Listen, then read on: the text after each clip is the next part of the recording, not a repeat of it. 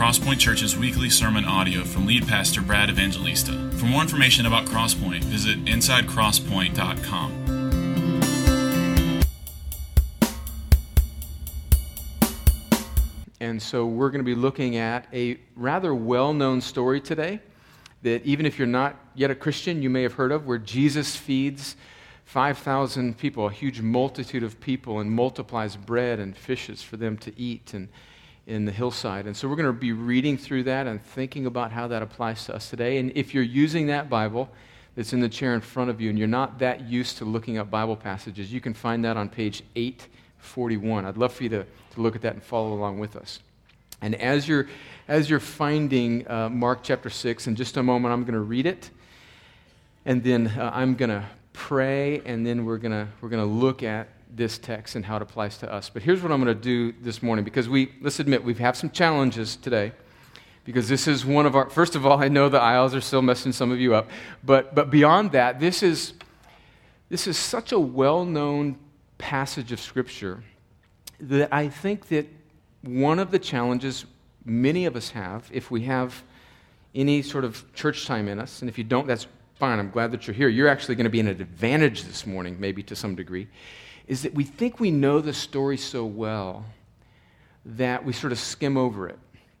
And because we're Americans and because we live in a sort of very individual-centric world, we tend to almost subconsciously read ourselves as the center of the story. And so I venture to say that many of us maybe grew up in a context where we think, oh, well, Jesus feeds the multitudes by multiplying the loaves and the fishes. And so sort of the overarching point here is that if we just give Jesus, and it doesn't give this much detail on the account in Mark that we're going to read, but it does in some of the other Gospels, or if we would just give Jesus, our little bit, because the disciples go and they find, in one sense, this little boy, and in our account here, the disciples find a few fish and a couple loaves, and they bring it to Jesus, and then he multiplies it. And so I think instinctively maybe we think, oh, well, the point of the story is that if I will give Jesus what I have, then he will multiply. And it's almost as if Jesus is sort of a supporting actor, and whether or not we bring it or not is sort of the main point of the story. Now, granted, that is part of the truth that we're going to look at today, but it's certainly not the center of the truth. It's kind of like, if you live in America and you look at an atlas of the world, like the American continent is in the middle, which I think is actually quite appropriate, but we're not Americans compared to the rest of the world when we come to God's Scriptures. Jesus, God, the Father, the Son, and the Holy Spirit are the center of the Scriptures and the point of every story, and everything works its way out from that. And so with that as a sort of confession of a challenge before us, let's read this. And here's what we're going to do. I'm going to give you the 3 points, and I'm going to read it, and then we're going to work back through these 3 points. So I want us to see 3 things primarily today. I want us to see that, and you can list these up on the screen here right off the get-go. Jesus is a compassionate shepherd. I want us to see how he treats people that were just scurrying around like sheep without a shepherd. So Jesus is a compassionate shepherd. The ministry is impossible apart from Jesus. We're going to see that, Lord willing. And then thirdly, and I think most importantly, only Jesus can truly satisfy.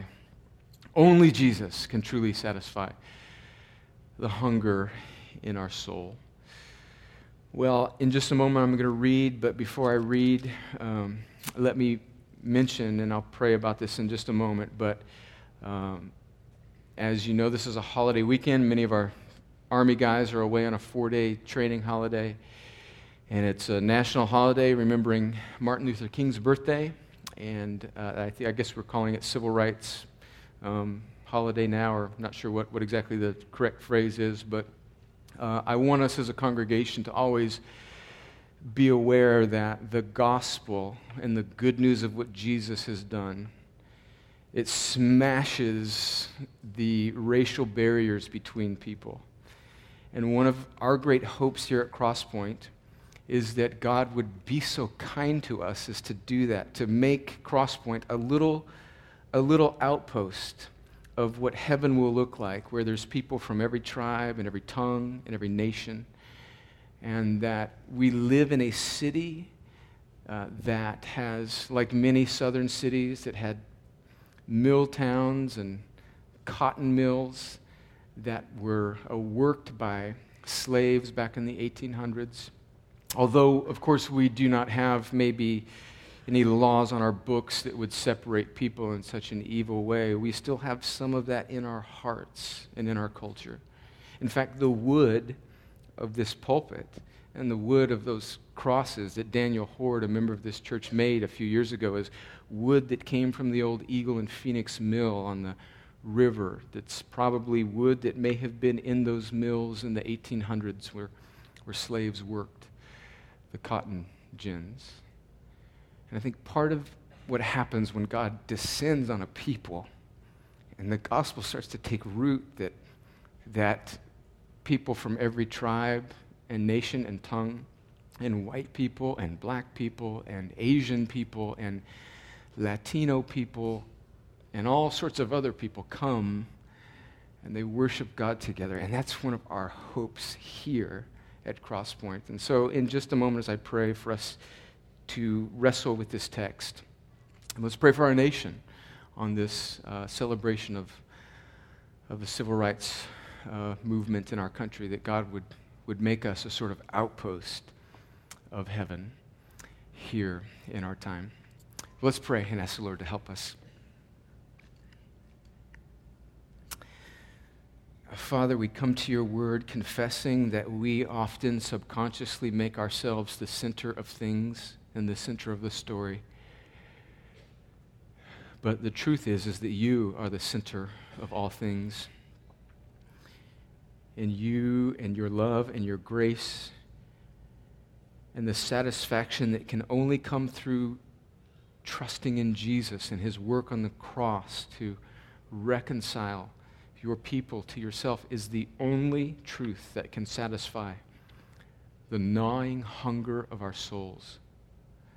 So we come asking for your help for us to see that and to revel in that.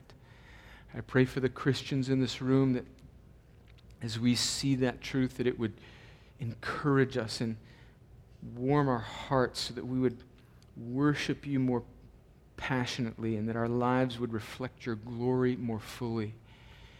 And for my friends in this room who are not yet trusting in Jesus, Lord, I pray that you would hold up the word of life and a picture of Jesus as the bread from heaven, that picture would be irresistible in its loveliness, and that people that do not know Jesus would be given a new heart, and they would be given a heart that is able to believe and ears that are able to hear, so that they would turn away, that you would give them the gift of repentance and faith so that they can turn away from trusting in themselves and trust in Jesus.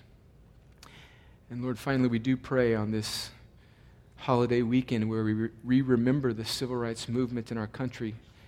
We pray, Lord, that as the gospel takes deeper root in our lives as Christians and as a church family called Crosspoint, that one of the graces that you would give us is that we would be a little slice, a little outpost of the things which are to come, where every tribe and nation and tongue and color will come around, and we will all be blended into one ethnicity in Christ.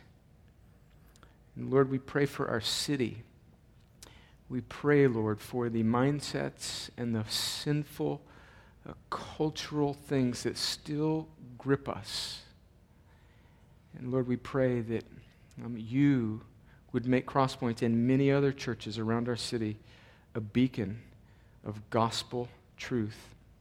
I pray for my friend David Hardwick at Gentian Baptist Church on Milton Road as he's in the first few months of his pastorate there, that he would preach the word with power this morning, and that you would give him and that congregation grace. I pray for the downtown churches, Lord, that you would encourage those congregations and that they would see Jesus in his loveliness, and that you would give those pastors a clarity on the gospel. I pray, Lord, for the the predominantly African-American churches in our city, that you would give great grace and power to the words spoken in those pulpits today, and that many in those congregations would come to see and savor and trust and love Jesus. And now help us as we come to your word, think deeply about Jesus and how he alone can satisfy. And I pray these things in his strong name. Amen. Well, let's read in verse 30. Now, where we are, remember, in the progression of the story here in Mark is that Jesus, at the beginning of chapter 6, has sent his disciples out, the 12, for their first missionary journey. And then there was this sort of little interlude, a little story that seems kind of unrelated, but actually it was very related, where it was a recounting of, and this is what we looked at last week, where John the Baptist lost his head at Herod's birthday party.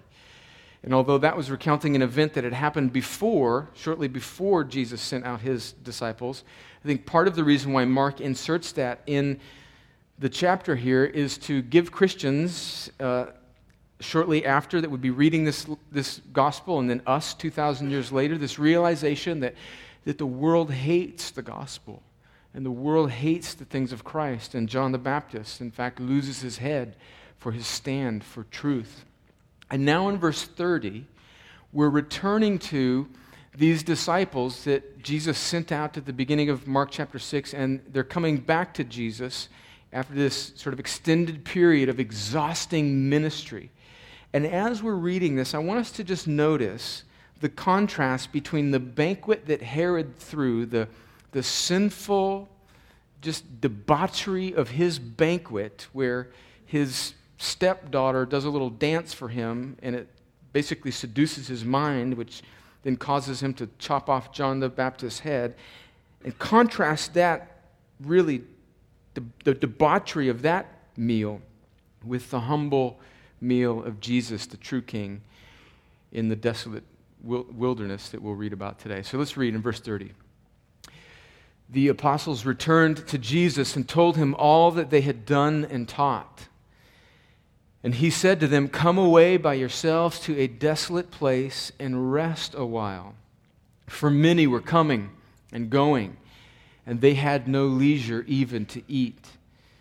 And they went away in the boat to a desolate place by themselves. Now many saw them going and recognized them, and they ran there on foot from all the towns and got there ahead of them. When he went ashore, he saw a great crowd, and he had compassion on them because they were like sheep without a shepherd. And he began to teach them many things. And when it grew late, his disciples came to him and said, "This is a desolate place, and the hour is now late. Send them away to go into the surrounding countryside and villages and buy themselves something to eat." But he answered them, "You give them something to eat." And they said to him, "Shall we go and buy 200 denarii worth of bread and give it to them to eat?" And he said to them, "How many loaves do you have? Go and see." And when they had found out, they said, 5 and 2 fish. Then he commanded them all to sit down in groups on the green grass. So they sat down in groups by hundreds and by 50s. And taking the 5 loaves and the 2 fish, he looked up to heaven and said a blessing and broke the loaves and gave them to the disciples to set before the people. And he divided the 2 fish among them all, and they all ate and were satisfied. And they took up 12 baskets full of broken pieces and of the fish. And those who ate the loaves were 5,000 men. All right, so many of us have heard this story before, but I mean, come on, let's slow down and think about what's going on here. The first thing I want us to see is point number 1 that we talked about at the very beginning, is that Jesus is a compassionate shepherd. Okay, Jesus is a compassionate shepherd. So let's get into this scene a little bit. The disciples have been away ministering as he sent them away to minister at the beginning of Mark chapter 6, and now they're coming back. In verse 30 it says they returned to Jesus, and you can imagine they're / excitement and exhaustion, where they're telling him all that they had done and taught. And Jesus, in this flurry of activity, this frenetic pace of the disciples' first missionary journey, tells them to come away and rest. Jesus is a good and kind, compassionate shepherd, even to these first missionaries that are going out and working for him. And think about our pace of life as Americans. How I think, in a way, it's been very good for our culture and society, how we value work.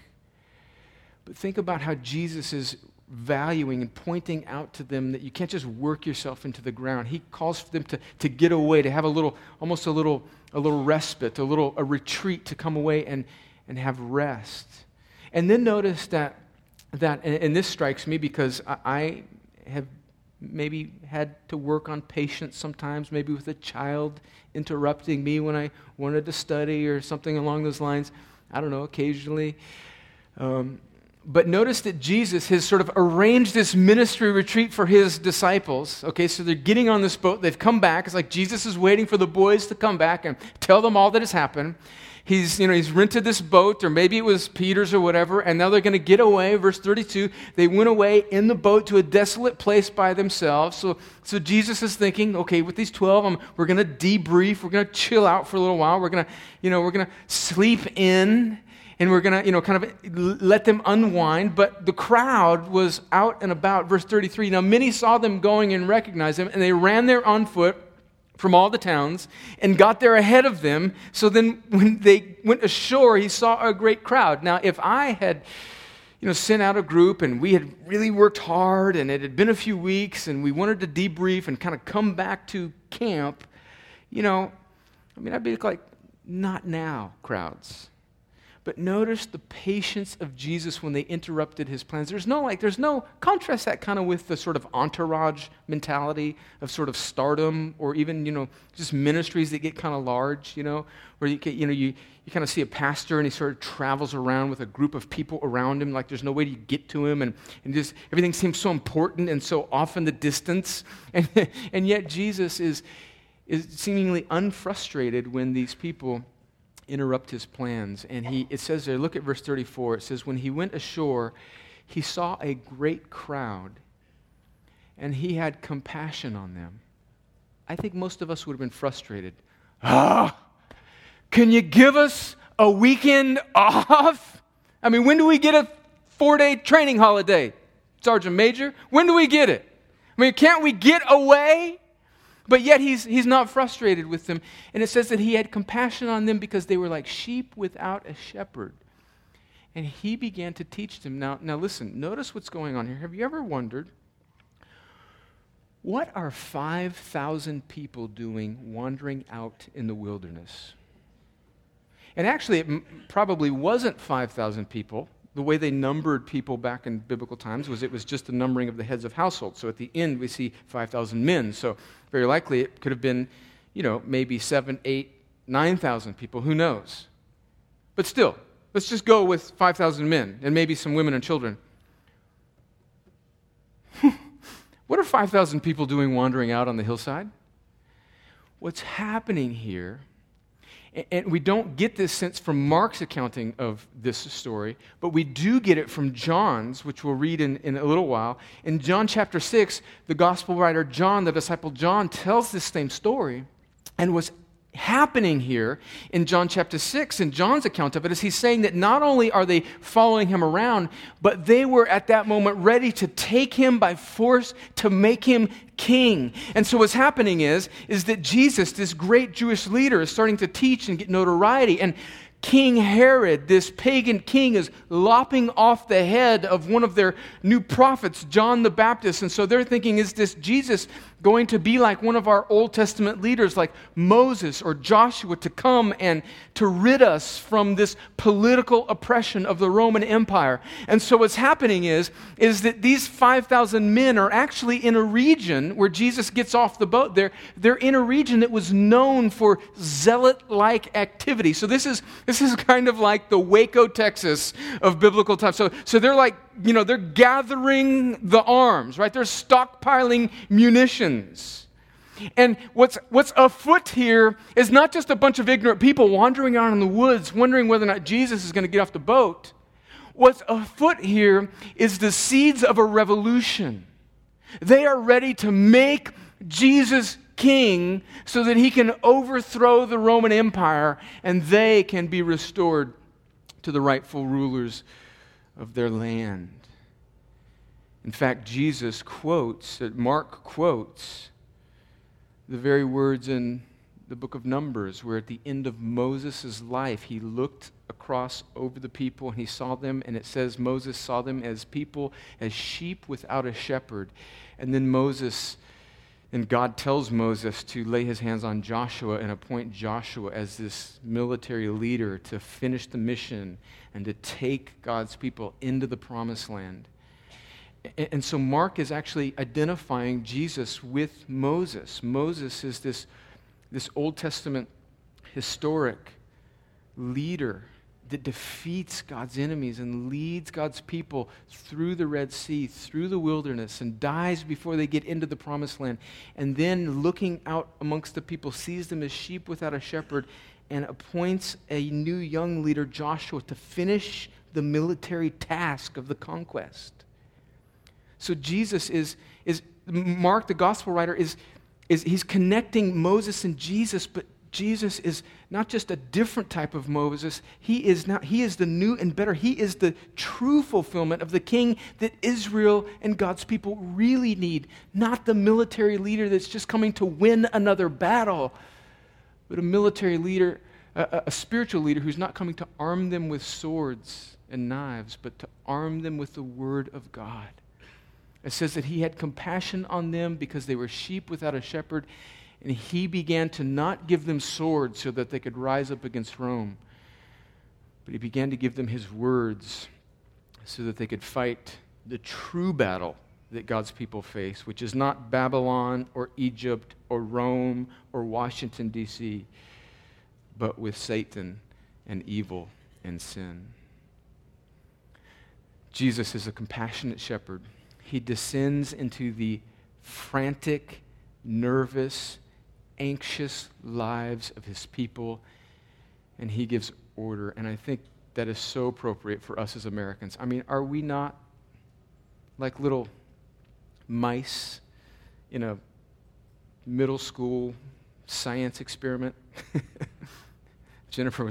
Our kids are going through their science projects in middle school, and Jennifer, I overheard her recounting to our children where in middle school she did a science experiment with, can I tell this story? It's kind of too far. I'm too far into it now. Where Jennifer's science experiment was to gauge the effects of alcohol on mice. And so evidently her and her dad maybe gave one or too many drops to this mice, gave it a couple sips of vodka, and Jennifer said that the little thing just ran around in its cage for about 5 minutes and keeled over dead. We're not going to do that with our children. But, I mean, come on now. I mean, aren't we? I mean, I'm not. I mean, I know that's funny. That is funny. I might get talked to after the service on recounting that story. But think about it. I mean, are we not like little frenetic lab animals sometimes? Like that are just souped up on caffeine and just boom, boom, boom, boom, boom, boom. We're just going, man. We got to work, man. We got to work, and the idol of our age is work and busyness. And God forbid you be able to stand for more than 2 minutes in a crowd without checking your phone, because you might be getting an email from a Christian in Africa who needs to send them $6 million. And so none of us, we can't even stand in a crowd without acting like we're busy or important, can we? And Jesus descends into the young military guy's life who just thinks that he's got to work his way up to the top. He descends into the young executive at Synovus or Aflac. He descends into the young mother who's anxious because she thinks that she's missing something on the motherhood train, and she's just scattered, and she wonders whether or not she's doing enough. He descends into the frantic, anxious pace of his people's lives, and he begins to have compassion on them and teach them. And that's what he does to us. Jesus is a compassionate shepherd who isn't there just to arm us with a sword to get through the momentary problem, but he arms us with his word so that we can fight evil for all the ages. We also see, point number 2, that ministry is impossible apart from Jesus. I love this part because this is one of those times, many times in the Bible, especially in Jesus' interactions with his disciples, where you just wish you could have been a fly on the wall. So he's, it's growing late, verse 35. Jesus has been teaching them, and his disciples are starting to wonder about the logistics. Okay, this revolutionary crowd has come out to make Jesus king. He seems to have quelled that revolutionary fervor. He's got them at least kind of calmed down, listening. But they're out in the middle of nowhere, a desolate place, and it's starting to get dark. And so they I think, come up with a pretty good suggestion. Verse 36, send them away to go into the surrounding countryside and villages and buy themselves something to eat. And in verse 37, it says, but he answered them, meaning Jesus, you give them something to eat. And they said to him, shall we go and buy 200 denarii worth of bread and give it to them to eat? Friends, that is not a sincere rejoinder. That is a somewhat sarcastic response. 200 denarii worth of food is about 7 to 8 months' wages. It's kind of like, ha, ha, ha, Jesus, where are we going to get that? I mean, there's a little bit of tension in the air. And he said to them, how many loaves do you have? Go and see. And when they found out, they said 5 and 2 fish. And then in verse 39, it says, then he commanded them all to sit in groups on the green grass. They sat down in groups by hundreds and fifties. And by the way, there's another little important point there. That's just like what Moses did in the Old Testament when he organized God's people into these groups so that people could lead them in numbers. So there's this connection. Don't think that the Old Testament is sort of these strange stories about a wrathful God, and then all of a sudden, oh boy, that was strange. No, good, now we got to the New Testament, and Jesus is kind and compassionate.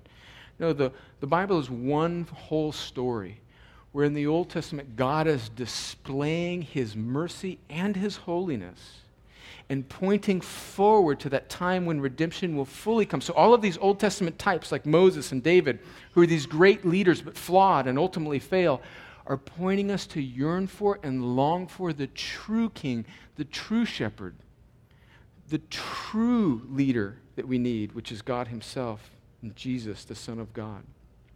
And so he commands them all to sit down. And then notice this, verse 41, taking the 5 loaves and the 2 fish, he looked up to heaven, said a blessing, and broke the loaves, and gave them to the disciples to set before the people. And he divided the 2 fish among them all.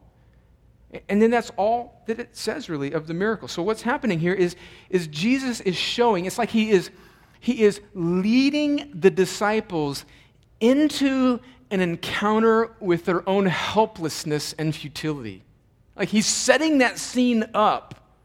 He's showing them that they can't do, in fact, it's even a sarcastic exchange. You give them something to eat. Silence, crickets chirping. Ha, ha, ha. How are we going to do that, Jesus?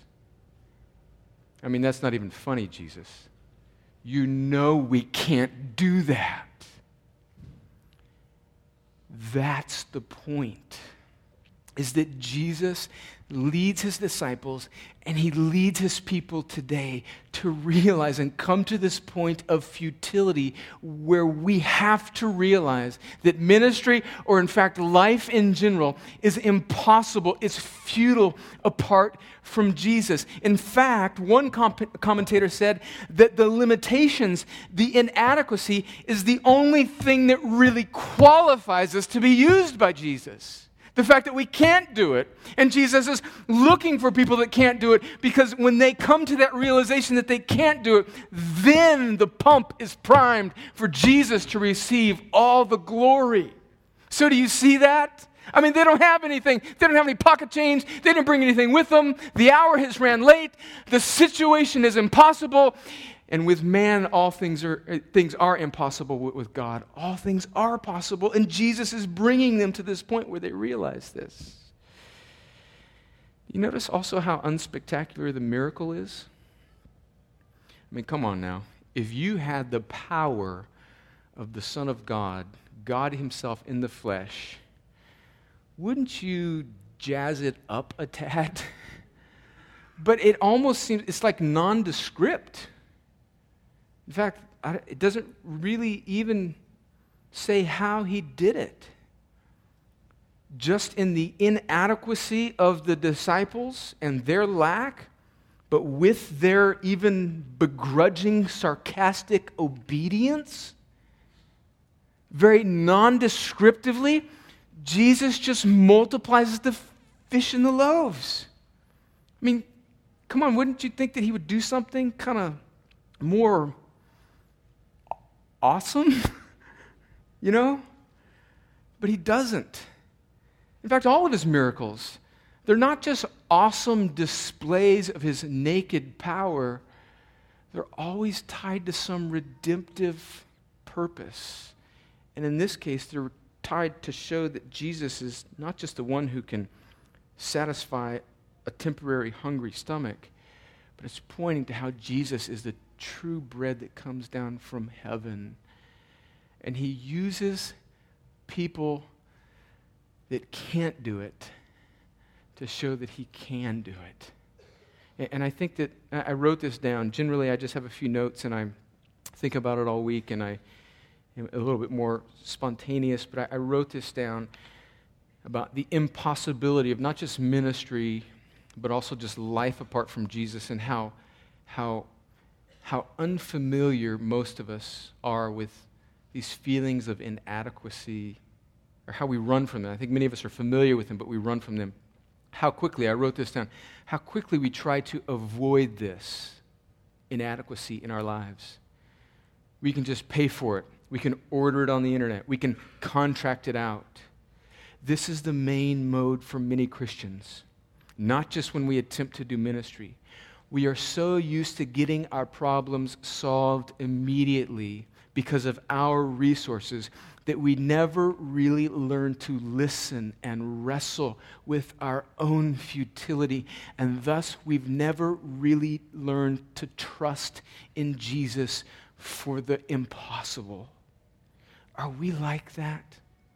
My personal nervousness about my ministry as a pastor and about our life as a church. And in one sense, I praise God because he's been so good to us. But in another sense, I wonder, God, has this made me, has it made us sort of lazy and self-absorbed? Have we ever really had to stare our inadequacy in the face so that we are pushed by the kind hand of God into staring into our inadequacy and leaning completely and wholly on Jesus? Friends, that is a good thing, but we have been programmed as Americans to believe that inadequacy is a bad thing and a weakness to be shielded, when in reality, it postures us for God to do great things through us. So, let's land that point. Let's not just keep it up here. Is there some habit that you just can't quit? Is there some sin that you cannot overcome? Is there some calling that you feel inadequate to fulfill? Is there some loved one that you feel will never turn and trust in Jesus? Is there some marriage that is seemingly so far gone that it cannot be rescued and ever fulfilling and joyful in Christ? Friends, I think one of the things that the Lord is teaching us in this is that we should press into and allow ourselves to feel that inadequacy and to realize that part of that is God ordained to bring us to this place where we finally say, I can't do this. I can't do this. I can't live for you on my own. Like, I don't have enough faith. I don't have enough gifts. I don't have enough intelligence. I don't have enough willpower. I don't have it. I don't have it. I don't have it. And friends, that is exactly where Jesus is bringing his disciples in this scene, and it is exactly where he wants us to be, because when we finally unclench the white-knuckled grip of the wheel of our lives, finally, Jesus can come, and he can take hold and do the impossible. I even like that air conditioner when it snaps on. And here's why. Because I think that air conditioning is part of our problem. It's part of our problem. I mean, the air conditioner doesn't work. Call somebody to fix it. DirecTV satellite is out. Get the repairman out. My food's not hot. My steak's not done. Send it back. Because we're used to getting everything we want, and the moment we butt up against hardship, we get all flustered because we are the most self-absorbed people in the history of civilization. And Jesus wants to bring us to a point where we don't have stuff, man. We don't have air conditioning. We don't have seats with aisles. We don't have lights. We don't have a screen. We don't have a Bible in front of us.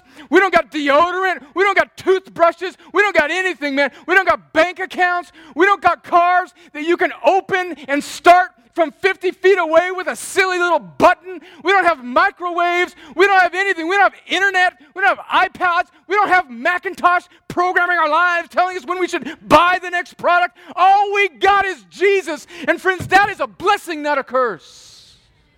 Life, ministry, fighting sin, being a Christian is impossible apart from Jesus. And he wants to bring us to a point of futility and failure until we see that.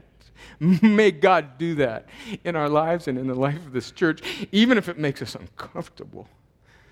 God, would you do that in me and in us? And finally, thank you, air conditioning, for that God-ordained coming on to hammer that point home.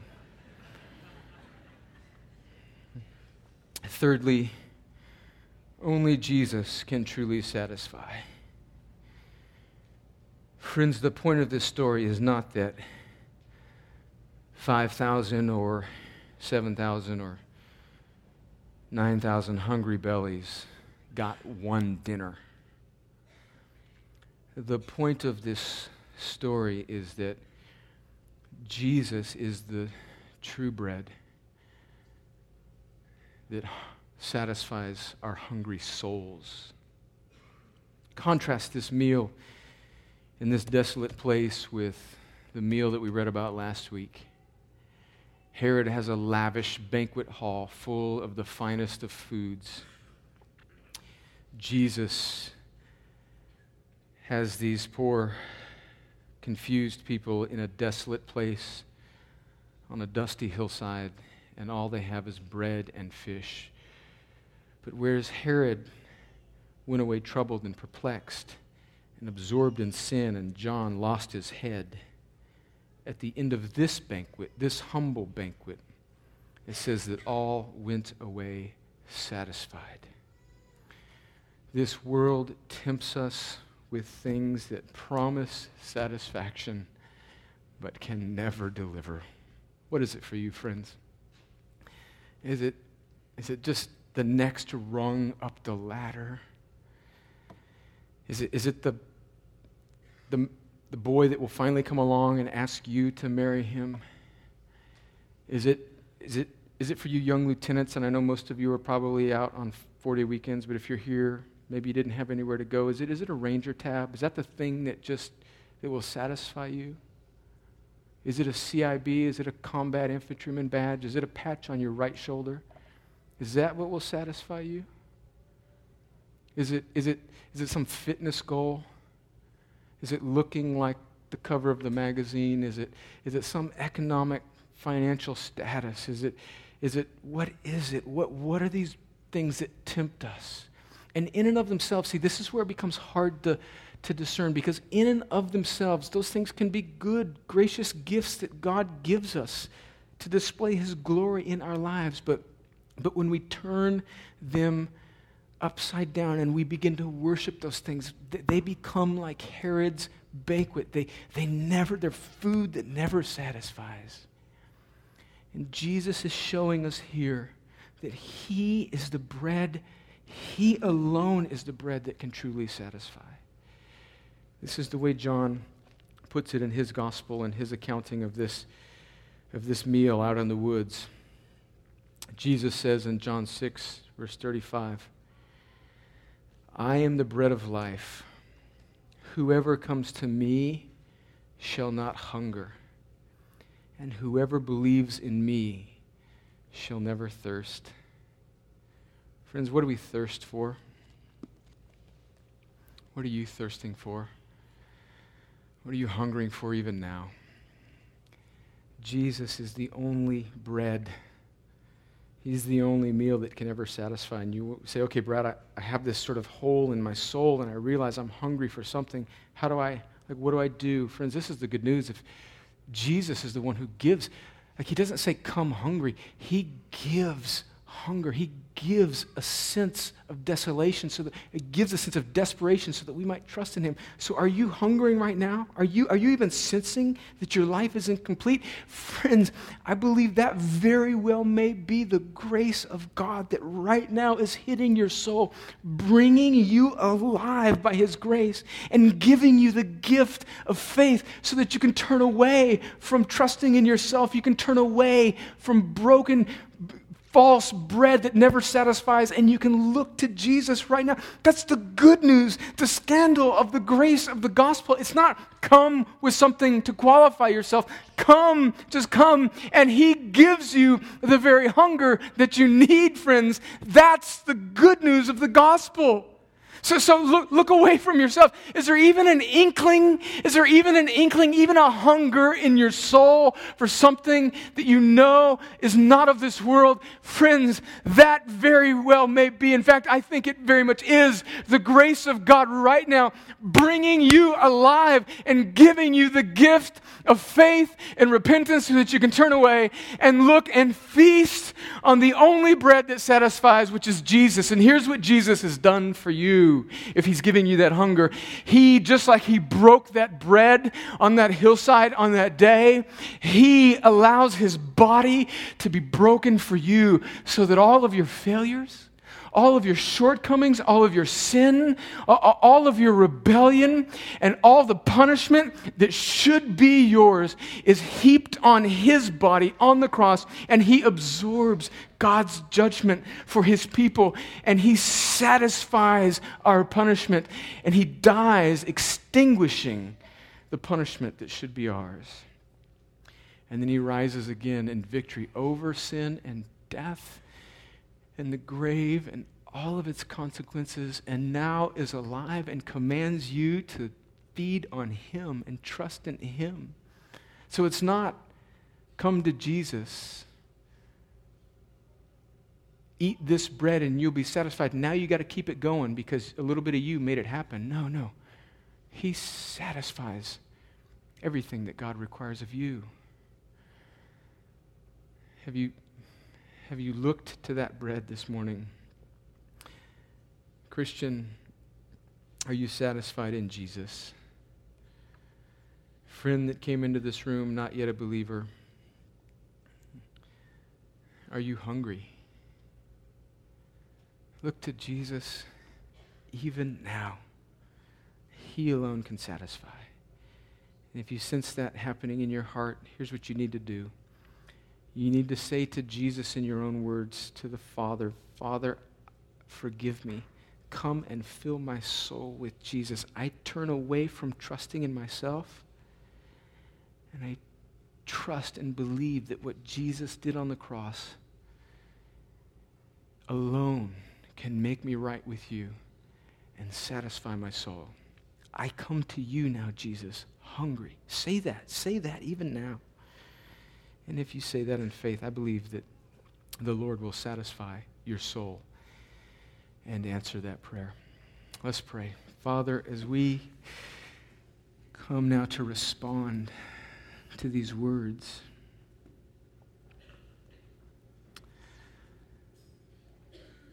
Lord, I pray that you would give us the kind grace of a dose of reality, that you would deprogram us from our self-sufficiency, and that you would show us how desperately we need you, that we can't do life apart from you, that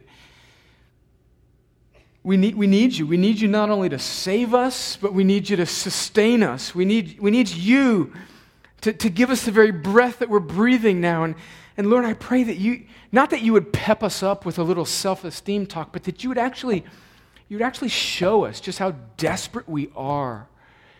And that futility would not produce in us sort of a self-absorbed depression, but that it would produce in us a release to finally let go of ourselves so that we can grab a hold of you. Lord, would you do that this morning? Would you do that for Christians who need to remember this truth?